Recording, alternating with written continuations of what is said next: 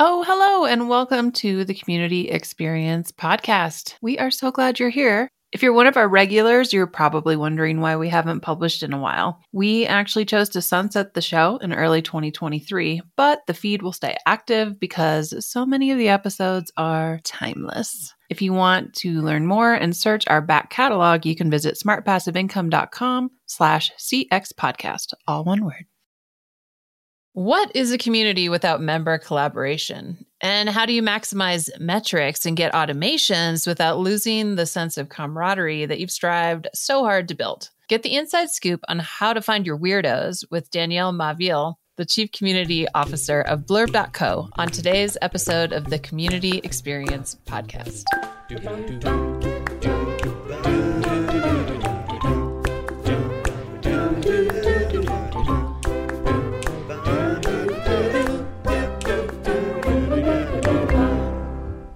Here we are with another episode. Tony, hello. Hey, what's up, Jill? Here we are. Danielle, a.k.a. Danielle XO on the internet. Well known on the internet as Danielle XO. Great to have her as a guest on the program today. Yeah, I am stoked. And I am the other half of this podcast experience, Jillian Benbow. And yeah, we talked to Danielle. She is, like all our guests, just such a delight. And today we're talking all sorts of things. Community engagement, maybe you've heard this hot topic in the community world, and why have a community if no one's participating? So engagement is key. Danielle is in a great position to talk about this. She worked at Etsy for a good long while on this, and Etsy did a really great job for this for a good long while. Now she's with an organization that focuses on giving you tools to understand your members of your community better. The company's called Blurb.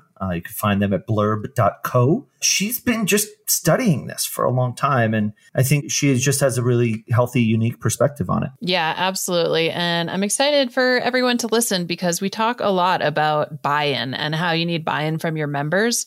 And you also need to know, like, how much space do you give them? How loose is the leash? There it is, to let them kind of steer where the community is going. And it's just fascinating. And I think anyone listening is going to learn a lot. Yeah, and we're going to touch on a topic that I know is very relevant to lots of community organizers now as well, which is virtual versus in-person versus hybrid event programming. So stay tuned for that. So many options. Yeah. Well, let's get into it with today's episode of The Community Experience.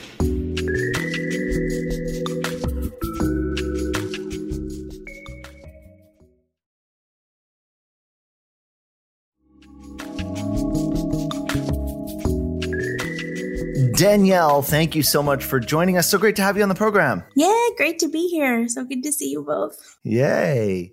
So for those of you who don't know Danielle, I don't want to like put you on the spot or anything, but I feel like I consider you to be kind of a like internet community thought leader. Danielle XO on socials around community is just, it's a known like if you're making a list of people on the internet who are into community, Danielle XO is going to just show up on all the lists. So congrats, I guess, on being awesome and creating that impression. Oh, thank you. Thank you. I just have a lot of feelings, and sometimes Twitter is my outlet. So thankfully, some people think those feelings can be interesting from time to time. Yeah. So let's talk a little bit about that right off the bat, because I feel like that's how like I've come to know you through your tweets, and I feel like I know you in a way, and Twitter's, weird like that sometimes. But what's your relationship to like sharing your feels on the internet? Like, where did that start? I started, when I was a teenager, I had AOL dial-up. So would find those AOL groups, right? So the internet felt like a safer place, I think, in a way. Well, I mean, it was dark in some ways, but it felt like a safer place in a way. And then in college, I was part of a nerdy alt comedy forum. And that kind of felt like I had an audience to share jokes and feelings and ideas around comedy. And then other people had those too. And we were just exchanging ideas. And it didn't feel like I was trying to build an audience or putting myself at risk of being dragged, So when I started Twitter, I feel like I just came at it with the same point of view. And really, I was working at Etsy at the time. So I've just found a bunch of Etsy sellers who I thought were really interesting in making cool stuff and talking about making and selling their work. And all my coworkers were on Twitter. So just, it felt like a little community there. And then that just sort of evolved and shifted into this, as I continued in my community career, to other community folks and marketing folks and startup and tech folks who I liked and trusted. I have noticed in the past few years, I'm following more people and unfollowing people who might not be aligned with my values. And there's more voices I see in my feed that can sometimes just trigger bad feelings versus good feelings. So I think I fade in and out of Twitter now, because sometimes I really I'm centered and grounded, and I can be there and I can engage and not take things personally and not get upset that people are doing things in other ways. And sometimes I go dark when I'm nope, gotta stay in my own little zone. I hear you. I feel like it's easy for people to end up going into that zone and never coming back. And I respect you finding your way back to sharing your voice, because I feel like your voice is important. Maybe not just Twitter, but connecting to people on the internet in general. How do you do that these days? Yeah, I think most of us are missing in person. So we're trying to hack online spaces to be as personal and as magical and as energy exchangey as in person, which is really hard, because I think we're in this Neanderthal stage of technology where we really haven't figured out how technology can support, human connection. So we're how do we hack a tool to make it really show that we're listening and that we care and that we're connecting? I call those the like hard problems in tech that I think a lot of tech builders, people who are building social media sites are like working on the algorithms, and those are the hard problems they're solving. And I'm like, please, can we shift to the hard problems that are human, and we can solve those too. We don't have to ignore them. So anyway, rambly way around like how I think about social media. Bringing people together in person has always been part of my community building journey.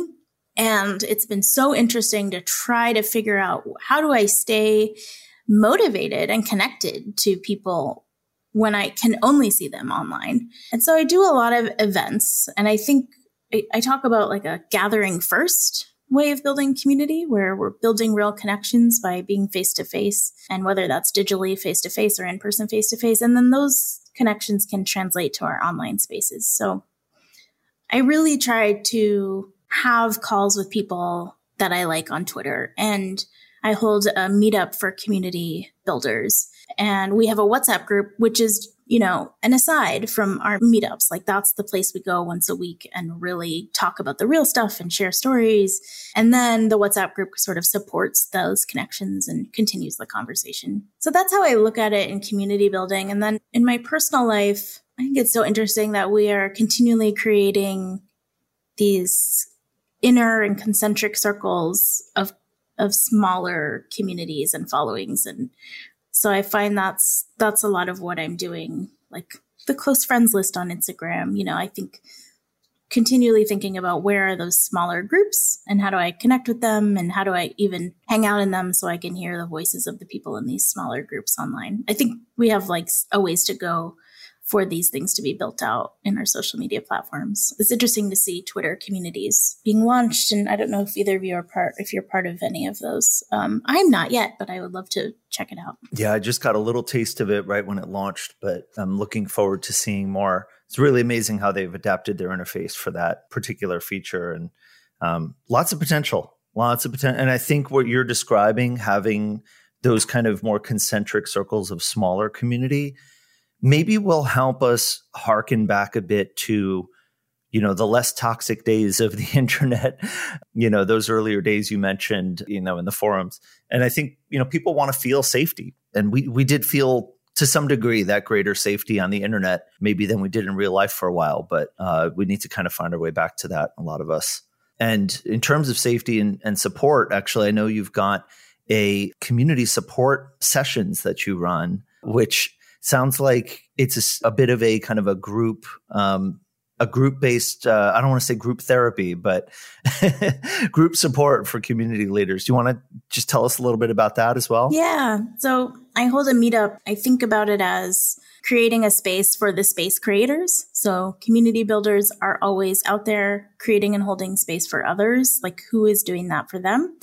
So that's how I think about it. I try to make it as easy to join and engage as possible. So there's no read this beforehand, or even allow everyone to opt out of whatever we do in these meetup sessions because they might be at capacity. It's been a really fun place for me to experiment with running online events in small groups. So there's at max 20 of us, and really feeding off of what the needs of that group are. It really took me about 6 months to figure that out, which I found really interesting that I didn't have that skill yet, and that pandemic times have like forced me to develop that skill, and I'm really grateful for it. A lot of it is about, creating a loose agenda and then being really flexible and feeling the vibe of the room and adapting when I'll check in with everyone at the beginning of a session. And if something I had planned to happen feels like a lot and everyone's really stressed, I'll do something like, hey, you know what we're going to do then? We're going to all co-work together for 30 minutes because it feels like everyone's at capacity.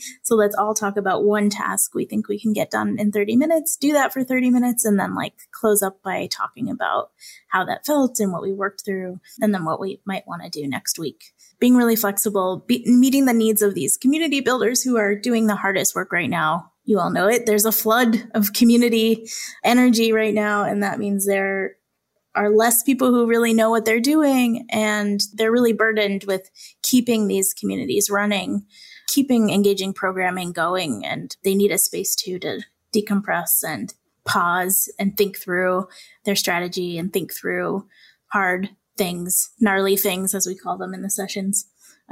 So that's what we do. It's very fun, and it's a great space for me to work through these things too. Much needed, absolutely. And I like your adding that it's providing value to you as well, working through things with others. Can you maybe just tell us a bit more about what's the sentiment that you're getting from the folks who are joining? What's your high level kind of take on where people's heads are at these days? I think maybe most industries feel the same, but it is burnout. I wish I had a really positive, fun thing to say right here. I mean, I think we're all pretty excited about being in person again, and I think that will bring a lot of energy back to the community industry. But I think everyone right now, we're all attached to the internet 24/7, and for a community builder, often their online spaces run 24/7, and often they're under-resourced and overburdened. There's a lot of messages coming in to them and a lot of help and support needed from their communities. And I think that's paired with this Neanderthal stage technology that I'm talking about, where, maybe you're running a community in Slack and you don't even have a single moderation tool because you've been given this Slack community full of 10,000 members, and where are my tools? How do I work this thing? So yeah, I think burnout is what a lot of people are feeling. And I think we've all learned a lot of lessons. So I like this space because it's great to take a minute, take a beat to really think about what we've learned over the past year and adapting to all these challenges, and hoping that in the next year we'll have a lot of renewed energy as we start to open up and be able to hang out in person again. You mentioned Neanderthal, and I just, it kind of begs the question. I'm like, do I frantically Google the whatever came after the Neanderthals? But I'm just curious, what do you see as being the next, at least broad strokes? The evolution. What are you seeing that maybe isn't here now that you would like to see in that next evolution? Ooh, I think about so many things. One thing I think about a lot is self-expression. So I think our tools are really limited, right? We have this static avatar, and we have a line of text, and then we have a range of emojis, which are cool, and that gives us a little bit more ways to express ourselves. In the real world, we see a slight shift in our eyes, a slight shift in body language. We can tell someone's listening. I don't know. I have these dreams of tools that are I'm going to click this button to show I don't have anything to say right now, but I'm deeply listening to you and I care about this conversation. I don't know. I'm sure whatever features I would add to a social media tool would immediately be removed because they wouldn't be clicked on enough. Hopefully, we start to care more about connection than engagement. That's something that I think about a lot in my work right now. I'm helping a startup that's building tools for community managers, and that engagement dashboard is really tricky, man. That's how we ended up with this Facebook mess that we have right now, is that we're looking at an engagement dashboard and we're really flattening the human experience, right? Like, we're seeing thousands of people have engaged. Well, what does that mean? And if we could like deeply understand when someone is engaging. I mean, I also think about something like Zoom, right? Where you log in and you have pages and pages of just squares of heads. That's just such a flattening. If that was happening in real life and you had 20,000 people in a room, the energy and the way you could sort of at an event look across the room and see someone's laughing at the same thing you're laughing at. You know what I mean? Like, there's all these little missing human connection moments in our online interactions that I would just love for someone more creative and powerful than me to develop. Well, okay, so I'm going to ask you the hard question, but absent those tools, given where we are and given kind of the difficult circumstances a lot of us are in, how do you do your best to kind of approximate that or replace that? You know, if you're doing a community gathering, it has to be online, it has to be remote, you're using the tools that exist. What do you rely on to try to generate that more meaningful connection as best as we can? My number one tip that I give people, especially if you're a brand community builder or maybe you're running like a large membership community, is to come up with a high level metric that you can get leadership, decision makers to care about, that isn't about revenue, that isn't about engagement, that is about the sense of community that we have together. So there's a study called the Sense of Community Index. You can Google that and see it's like these amazing questions. There's so many of them that can help you sense that community members actually feel like they're in a community. And you could play with something like that and create your own sense of community metric for your brand or membership and have that on leadership's dashboard so you can see, are we feeling connected? Are we feeling like a community? Are we serving each other in the purpose of this place in a bigger way? Like, what's the mission? Are we leading up to the mission? So, I mean, this is a way I think that you can sort of unify a team and get people to care about this. And then even when you're designing an event, you're going to go, okay, our goals are get people to maybe download this thing, but also get people to feel like they're connected to each other. And if we see that our post-event survey, we're asking people, did you make a friend? And they say no. Well, we've met two goals, but one has fallen aside. So for the way we are set up to think about success, this is my hack. I appreciate that. I feel like I've seen that on a couple of other folks that we've talked to have emphasized the importance of understanding what success looks like, being able to get everybody to kind of agree on that to some degree, and then do stuff based on that metric. And no metric is perfect, especially in community, but it at least kind of gives everybody a common language to be working from. You know, I'd love to shift gears a little because I want to take this opportunity to ask you all about Etsy. I see that you are my paycheck and I would like to talk about Etsy. I see you're the 12th employee at Etsy, which is amazing. And I'm curious because you played just a huge role in taking the Etsy seller community, which was, you know, small when you joined, to humongous when you left, right? And just, I would just love to dive in a little bit to scaling and how you went about scaling a community like that without losing the sense of the community along the way, because that's just such a common thing that happens. You know, as it gets bigger and bigger, it loses its sense of intimacy. And the early joiners, the founders, are often, you know, disappointed by, because it started a certain way and then its success is kind of a double-edged sword. So I'm curious just your thoughts on how it went scaling that, any like issues you might have faced and overcome. Oh man, just tell us everything. Issues. Well, you know, we didn't even think we were building something that would get that big, but we did have a big mission. We wanted to change the way the world's economy worked. We wanted to bring commerce back to the maker. So we wanted to connect the maker with the buyer. And that was a huge mission and a huge force for us being able to attract Etsy sellers to the community and to the platform and to collaborate with each other. And if they wouldn't have collaborated with each other, let me tell you, there wouldn't be success in Etsy. You wouldn't even know what Etsy is today. At that time, eBay was huge. And if you remember those old eBay photos, right? They were just garbage. Just like someone's, we had digital cameras back then, someone's crappy digital camera and a like flash setting, it just wasn't an environment for handmade work. And I think it would be really hard to sell handmade work online if you couldn't share with the Etsy seller how to take a great photo, how to create a great title, how to describe it in a way, how to set up your shipping in a way that felt easy to the buyer, all these little things that were needed to plug into place for each seller. And there was no way that 12 people at Etsy could teach the Etsy seller how to do that. So we needed them to work together. And I mean, we weren't really strategizing. No, we never made a strategy doc.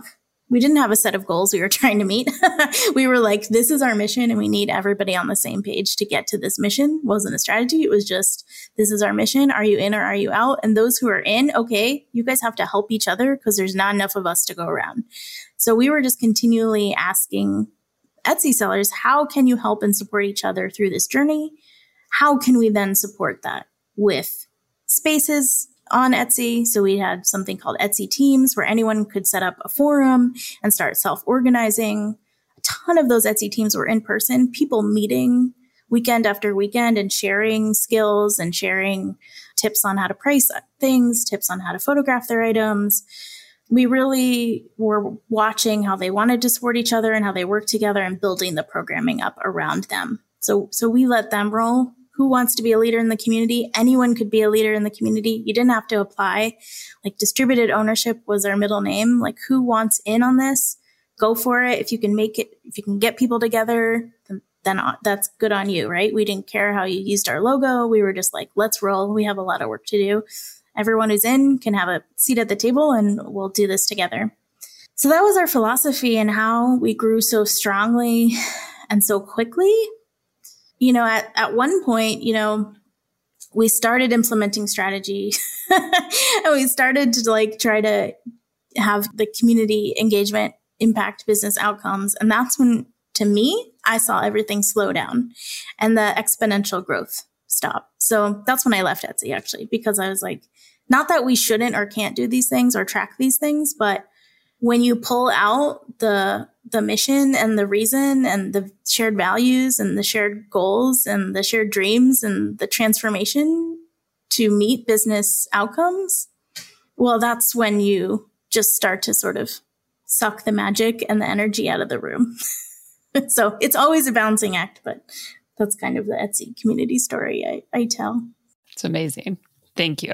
That really satisfies my little Etsy soul. And I totally agree. Like giving people a place to self-organize, that is so important because it's their community, right? And like you mentioned, some were meeting in person and some weren't. Was there any, this is something we're super interested in at SPI. Were there anything that your team helped with or any observations you had about these groups how they self-organize to have successful in-person versus online and kind of that hybrid model? I know a lot of community builders are looking at this and just, it's overwhelming. So any insights you have? Yeah, we actually, if you want to see screenshots of this, I wrote about it on my Substack, but we had a virtual space that our creative, wild JavaScript co-founder, who was an expert in JavaScript, created this online meeting place that had a bunch of rooms, and you could actually generate a room, and anyone in the community could host a meeting in a room. I mean, it got wild, and we had to create some friction there and have people apply to host an event and vet them. But man, we were doing stuff back then, that we're just kind of hacking together with Zoom now. And in this meeting room space, this is kind of where I started to dream about the self-expression idea, because you could spin your avatar. You could set up a seating arrangement and bounce your avatar into a different seat in the room. And then we had a bunch of emojis that you could throw at other members in the room, or you could throw at the person who had their video up. You could plug in Etsy items into that room. So a lot of people would start having critiques and be like, okay, now you share an item and we'll all critique it. So we really gave them like open access to technology into this space where they could express themselves and be creative and collaborative online. So that was something really cool to see very, very early on. How else? I mean, we had our forums, which people would start threads promoting each other. Man, they would start, like, Flickr was huge back then. So they would start these amazing Flickr groups and share each other's photos. Man, they just were really continually figuring out how to promote each other online, creating guilds, creating, okay, we're all going to share. We all are steampunk artists. So we're going to like create this collective and put out a newsletter, and like the buyers of steampunk are going to see new members' work every week. I mean, they just really were into collaborating and use the internet's tools wildly. I guess my biggest lesson from all of that is that we never told them how to organize or how to promote each other. We never told them we're trying to get this hashtag trending. We trusted in them. I mean, I think because many of the early employees were also creators. So we were like, we understand who these people are. We don't need to inspire them to go do this. They're going to go figure out how to do it on their own. We just have to stand back and like reward them for when they do it. And rewarding is often just like a shout out, or like a blog post that many people don't read. They don't know that. Yeah, we really stood back and let them self-organize. And my God, there were just like myriad ways. I can't even explain how many different ways that they would get out there on the internet and in real life and figure this stuff out. I think what we did well was create a space that they didn't think we were hounding them or that we were observing. We were like, go create a room over here. We're not going to see it. Go self-organize and report back to us and let us know what you do. We weren't sitting there pushing them towards a CTA. We were letting them go. Well, and I feel like that kind of spirit is where things are going. And you were kind of describing similar things earlier. And I'm curious, this might be a bit of a leap of a segue, but you can kind of take it as you will. But I'm curious about Burb, the company you're currently working with, and the work that they do as, being kind of more of a support structure for community leaders. Not to necessarily directly contrast it with your experience at Etsy, but what are y'all focusing on over there? And maybe just tell us a little bit about what Burb does. So we are building tools for creators who are sharing knowledge with their communities or have community memberships. So they might run a course and then also have a community around sharing that knowledge, or have a membership community. We're building tools for them. So I've thought a lot in my work about how I've always had to hack things together. I'm sure, we might have a lot of listeners nodding that they're hacking tools together that weren't built for them, right? We were always hacking marketing tools and product tools and all these tools that were not built for our needs. So I think it's like a really interesting space right now to build tools for community builders. So we're not building a community platform. We're not building a place to host your content or your conversations, but we're trying to create a way that you could integrate the platforms that you use into one dashboard that can help you with workflows, can help you with that sort of lifecycle marketing. Like you can schedule a tweet. Can you schedule a Slack post? These sort of things that marketers have that community builders don't have. Give them the power with some additional tools that will free up their time to actually think about deeper connections, and also the data side of it. So how are you looking at engagement and connection and activity happening in a sophisticated way, giving you actionable insights around that data and suggesting things from my playbook. Actually, it's nice to be like, okay, and here's like best practices. Actually, these are just my best practices. Hopefully we'll grow to get everyone's best practices in there. But for now, it's my wild community mind in a product. I love the idea of it's your community mind in a product. It sounds like a dream. Yeah, it's been a lot of fun to build. I've always wanted to shift from what I call the community islands, right? We're often shipped off like, here's the product, but go build community over there, go use this forum or use this chat tool and use this WordPress site for your content. And we'll ship people back and forth. So my goal right now is to like close the gap and bring that island closer to the mainland and start building right within the user experience. Bless you for your work. Oh my gosh. I think all of us community builders just like, hallelujah. Let's make it the norm. Very much needed. And in terms of where you're going from here, what are you excited about next? Where are you going in terms of all these different things that you're working on? What are you excited about? Yeah, well, it's actually sort of interesting lately that I think I've been pushing myself for 15 years to like in these bigger roles, right? Like Etsy, Airbnb, Lyft. I have about 10,000 Twitter followers, building a Substack list. And I think this year has changed a lot about what people think about what they want out of their careers and life. And that's no different for me. I really want to go deeper and not push myself or stress myself out to go anywhere else. I want to deeply understand what makes communities healthy, thriving, engaged in a way that leads them towards transformation. I want to deeply understand these problems for community builders and then help give them tools to reach these places and go deeper with their communities and deeply understand their communities. In my mind, quit tech about every 3 months, but I am hanging on for dear life to stay in this world because I think we need voices that value mission and we need people to come to the table who are deeply interested in these hard human problems. So I'm hanging in there and I'm going deep and I'm like so happy that I'm at Burb because the whole team is so supportive and like deeply listens when I talk. And we all have been in tech for a long time and we think there's like a better way to build technology and there's a better way to serve people. That's what I'm excited about, like staying where I am and like getting like a little bit more still and going deep on these problems and coming up with solutions. I really appreciate the sentiment of going deeper. I feel like it's something that's important for communities as well, that communities don't need to necessarily always keep growing in perpetuity either. You don't need to try to make your community big or you don't need to try to make your community bigger, but maybe you can go deeper with the community that you have. And I think that maybe is a bit of a bucking the trend.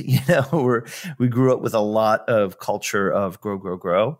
So I think it's a nice way of kind of reversing a little bit of what we're seeing out there. Yeah, I love that. I come back to technology flattening the human experience. And if you put 20 people in a room who have shared similar experiences and share values, and you could imagine all the things they could create and do together, it's like exponentially interesting and full of value and exciting possibilities.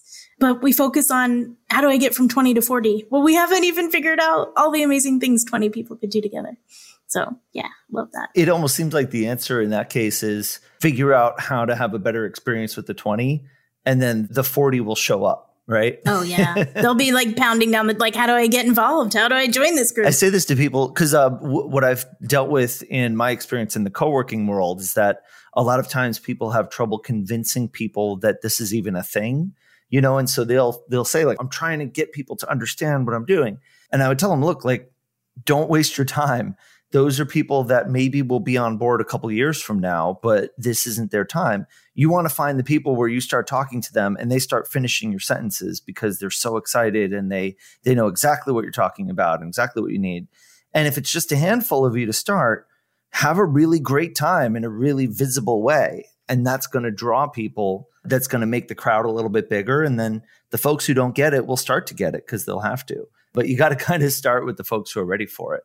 You have a similar experience? Oh, yeah. And I think that's what's so magical about the way we allowed people at Etsy, and I've done this in other roles, to break off into smaller groups, because that's where they can really start to go deep, get to know each other, and come up with these ideas and actually make them happen, right? There's so much chatter we do in these large online spaces with thousands and thousands of members, so many ideas that we have, but to take action on them means we have to like really connect and collaborate and carve space and meet again, over and over. So yeah, the small group is so powerful. I love that so much. And I think it's, especially because community is often very adjacent or enveloped in tech, like a lot of the organizations pushing, like wanting to have a brand community, et cetera. So those of us trying to just build our own thing, it's easy to get wrapped up and forget and think like radical growth overnight. And it's like, no, you can have an amazing community with 5 people.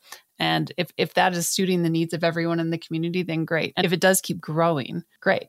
That's awesome if that's your ultimate goal, but don't get so hung up on the numbers. And I also really like that piece you just said about, as groups do get bigger, to let them self-organize into smaller groups to maintain that level of intimacy and just connection that big groups can kind of lack. And I know that's something we think about a lot in our own communities at SPI, just because we want people to have access to everyone within the community, but we also want them to not be completely overwhelmed. So finding smaller groups that's about podcasting or about online courses, or even just like all the fitness professionals, like it's a great way to have access and not have FOMO to the bigger things going on, but then also have a small group of people who like really get you. Yeah. I call it finding your weirdos. Yeah. Danielle, finding your weirdos is definitely the dream. Danielle, I wanted to get your thoughts on this because it's actually something we were dealing with in our community today, where we're trying to strike the balance of trying to offer everybody something. And different people interact in different ways. Some people want to be on video. Some people want to be more asynchronous, things like that.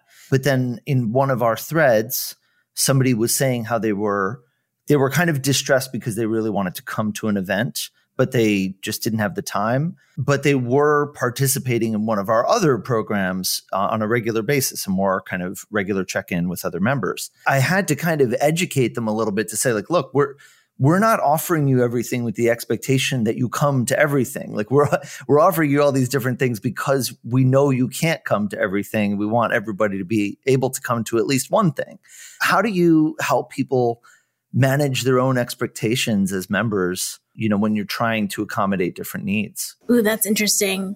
I have seen some people do cool things around having your members set their own goals and giving them ways to check in on those goals. And maybe what you could do, we have partners on Burb, so these are beta users and we're just helping them develop programs. And sometimes it has nothing to do with our platform, but we want to learn more about their problems.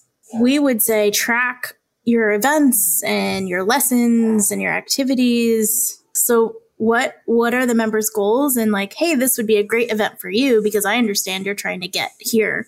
Yeah, this is like really interesting to me and what we're building at Burb because we're trying to like think about segmenting messages, events, and like how do we deeply understand our communities so we know what is the right activity for them, what is the right event for them. Dreamers and Doers is a great community. They just moved from Facebook to Circle, and I don't know how their back end works, but those community managers seem to know everything about every single member, where they live, what they're working on, what their needs are, what their like sub interests are. I can't remember them gathering that for me, but they seem to know, and they tag me in the posts that are like the most like, I really shouldn't miss this post. And, at Burb, we're building these like profiles of community, like a place for you to start gathering all these insights on a community member. And then hopefully like the technology one day will be like magically throw 10 people into this conversation because this is where they need to be. It aligns with their goals and their journey along transformation. Oh, Lordy. Yes, please. I know we would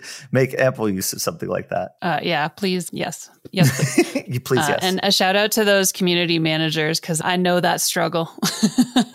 Or rather just like being so entrenched in a community, you can connect people because you just talk to them all the time. So it's a thing. So shout out to them.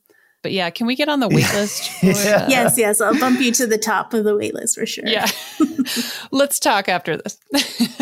You got me in ideation mode now. Jill, I'm actually picturing that maybe we have, literal avatars of like different characters and their relationship to SPI Pro to say, like this is character A, whatever, and they have their own avatar, but like they only ever participate in masterminds and they don't participate in anything else. but they get way more than their money's worth just because they do that one mastermind group. And, this is what they're trying to achieve. And this is why it fits into their, like, just drawing out a couple of those avatars so people could map their own experience to say, like, I can, that person sounds like me. I could do what they do. And, again, what I don't want is for someone to be having what's actually a perfectly great experience, thinking that they're not because they're not participating in everything, right? And how do you communicate that? We like to hover at like 500 members, but even that, you can get lost so easily. We hear all the time it's overwhelming, even though we have, a very pretty tight like onboarding and strategic steps to get people plugged into the parts they want to be a part of. But it never fails. People have FOMO. I think, Tony, it may be time to rapid fire. Already? What do you say? Yeah. I know. Yeah, let's do it. Jill, I think it's your turn. It is. All right. So, Danielle, I'm going to ask you a series of very hard questions. Totally kidding. And if you just want to, just whatever pops into your head first can be your answer. Let's start with the most important question. When you were a child, what did you want to be when you grew up? I wanted to be a writer. Mm-hmm. Yeah. Or an artist. Writer and artist. Any specific kind of writer? And that was before Substack existed. Yes, there was no Substack. Oh, it was very like, I'm going to write novels. I think I didn't even write that much, but it was just like a dream of being this like in an attic writing, sipping tea. Yeah. I don't know why I thought that was the kind of person I was going to be. I guess I do a lot of writing now. So. All right, Danielle, what high highs and low lows? Okay, next question. Danielle, how do you define community? Ooh, so I kind of do a mashup from Carrie Melissa Jones and Charles Vogel's community definitions. But so Carrie says it's a group of people who share mutual care and concern for each other. And I like to add that it's a web of bonds, just to give a visual to people that you are really, what you're trying to do is create like a really strong interconnected web of bonds between a group of people who share interest, values, mission. Love it. The imagery of web of bonds is really awesome. Cosign.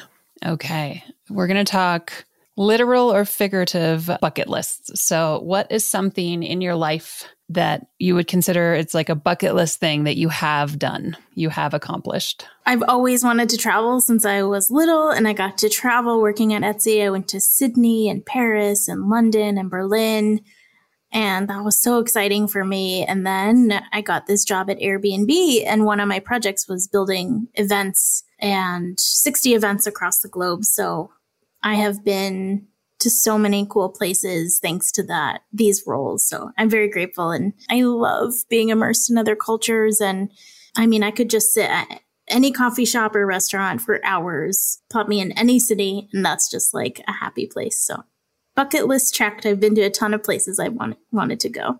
I love that so much. I'm speechless. Very lucky. I know. It's funny too. It's like, oh, you get to like, when you get to go for work too, there's something really magical about that, because it's like, I'm getting paid to go to Paris. Right. Watch out, world. I think we're all jonesing for a good trip too. I'm just like with you. Like, I would do anything right now to be in France or like in London. Anyways, I digress. So I'm going to flip it. And what's something on your bucket list that you have not yet achieved but would like to? I would like to own property. This is my like very domestic. I would like to buy a house. The housing market in the US is nuts right now. Hey, that's all right. But I want my own little home. That's something that would be nice to have in the next few years. Yeah, that's great. I think you can do it. Okay. And what is a book that you have recently read, or just all time read that you just love and want to share with the masses? Ooh, okay. It's called The Art of Positivity by Benjamin and Rosamund Zander. Just an incredible book. He's a conductor, and it really is about the way he conducts his orchestra and teaches his students through this lens of positivity. And I mean, you've probably heard a little bit of my gripes and and feelings through this podcast, but this book really, brings me back to like, man, what is possible? And if we really look at problems through the lens of opportunity and possibility, and look at people through that lens, there's just the output and like what happens when you look at problems through this lens is just magic. So I love that book. It really changed me. And I read it at least once a year. That sounds amazing. I think I'm going to add that to my list. That sounds right up my alley right now. Okay. We know you live in California, and it sounds like this might be a tough one based on your travel answer, but if you could live anywhere else in the world, where would you live? So I love a big city that's on the ocean. So I would say either Sydney or Lisbon, Portugal. Those cities are amazing. And like, I like a little bit of warmth some time of the year. I lived in New York for 15 years, so I thought that was my place forever. But now I'm like getting more into nature, and these cities like have a lot of it. Absolutely. Absolutely. Portugal's on my list. Haven't been there, but it sounds amazing. And yeah, pretty much anywhere in Australia would be great, minus the giant spiders. Yes. But that's just me. Okay. And Danielle, final question. How do you want to be remembered? Whew, big one. How do I want to be remembered? I would love to make an impact on online community spaces. If there was like, I know the guy that's like the inventor of the hashtag, right? I'm like, what if I was the inventor of the connectivity model of community building, right? Like something that like at least gives engagement metrics a run for their money. That would be dreamy. That would be dreamy. However I can support this, you Okay, let me know, because I'm with you on all of this.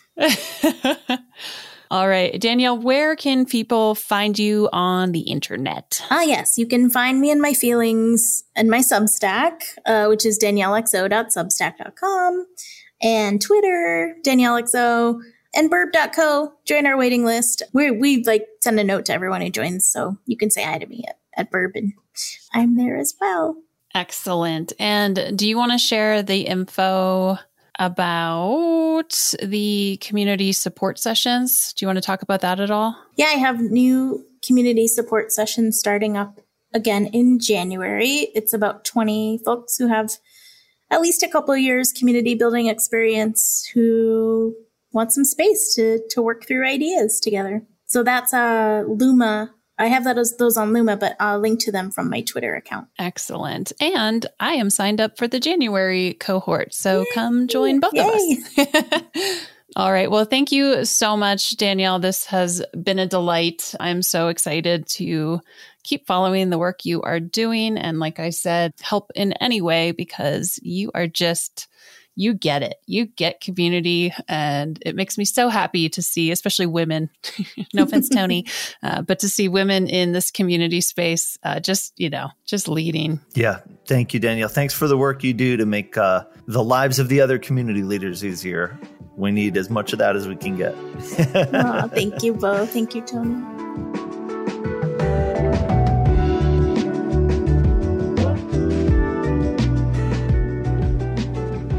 Awesome. So that's Danielle Maveal, aka Danielle XO on the internets. And so great to chat with her. Anybody who uses the phrase "find your weirdos" is a friend of mine for sure. Yep. Found. It's Found. me. Yeah.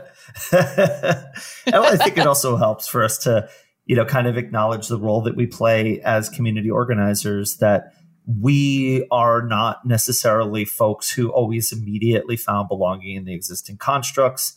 And the people that we're creating community for might also feel the same. Yeah, absolutely. I think something I really enjoyed about this conversation was just talking about giving your members room to self-organize, within your guidelines, of course, but giving them the freedom. It doesn't have to be this is my community and we'll do it the way I say.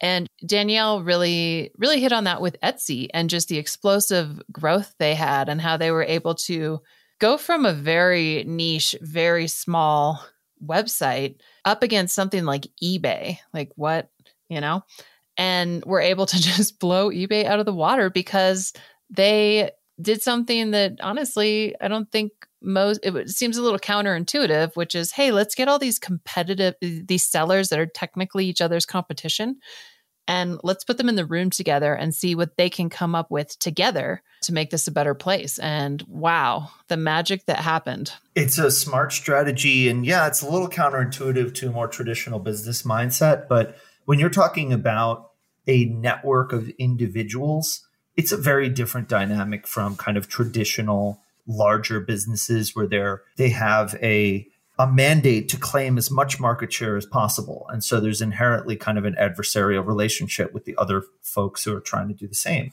So if you're, an individual, you don't necessarily need to conquer everybody else in the room, And so there's a lot of value to be shared. And you also don't have the resources of a larger organization. So, banding together, there's strength in numbers, and there's so much value to that. Jill, I also want to make a little shout for the value of self-organized communities. It's a very tricky thing to shift your mindset into if it's not something you have a ton of experience with, but it's so valuable and so important for you to be able to get the hang of it, depending on what kind of a community you're building, because it allows your community to scale in crazy ways beyond what you could ever imagine it doing. You could suddenly find chapters of your community showing up in corners of the world that you would never thought it would have gone to.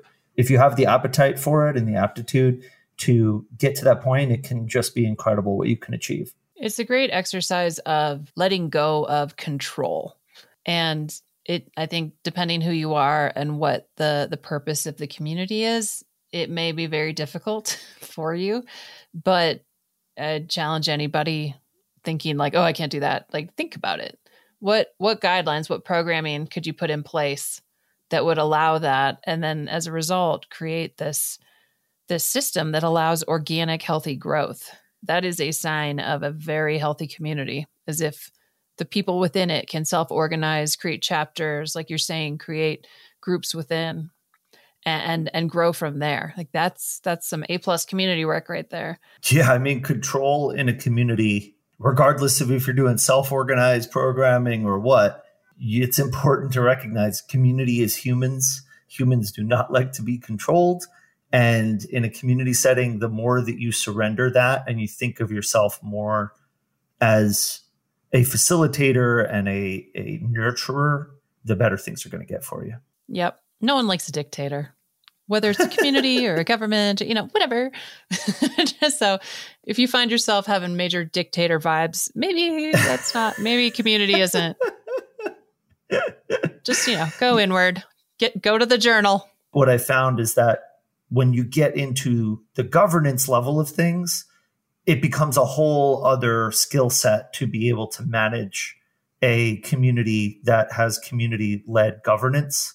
So sometimes you do need singular leadership to be able to make decisions efficiently for the rest of the group. Even if you're the only person technically in charge, you can't tell everybody to do something that they just don't want to do. Absolutely. It's democracy. Kind of similar along those lines, but something I just wanted to cover before we end the episode is we talk a lot about niche communities and the benefit of being small. And then you look at something large like Etsy seller community or whatever it may be. And especially if you're in a very large community and it's like, well, how do I niche down? And really there's easy ways to go about it. And it's just curating the smaller niche groups within that bigger group. Yeah. And you know what? One of the things that's nice about that too is that each sub community or subgroup within a community can have their own norms and rules. And so that kind of allows you to have a community that has maybe a diversity of different kinds of engagements or different kinds of folks with different expectations. So, with Reddit as the example, you could have a Reddit community that is a subreddit for science that's like fun and playful and you're posting memes. But then there's certain subreddits, they have a rule that you can only post serious responses to certain posts. So it's nice to be able to have different contexts that work for different people's interests. I love that about Reddit. I love that each subreddit, well, one, you can go create your own subreddit right now.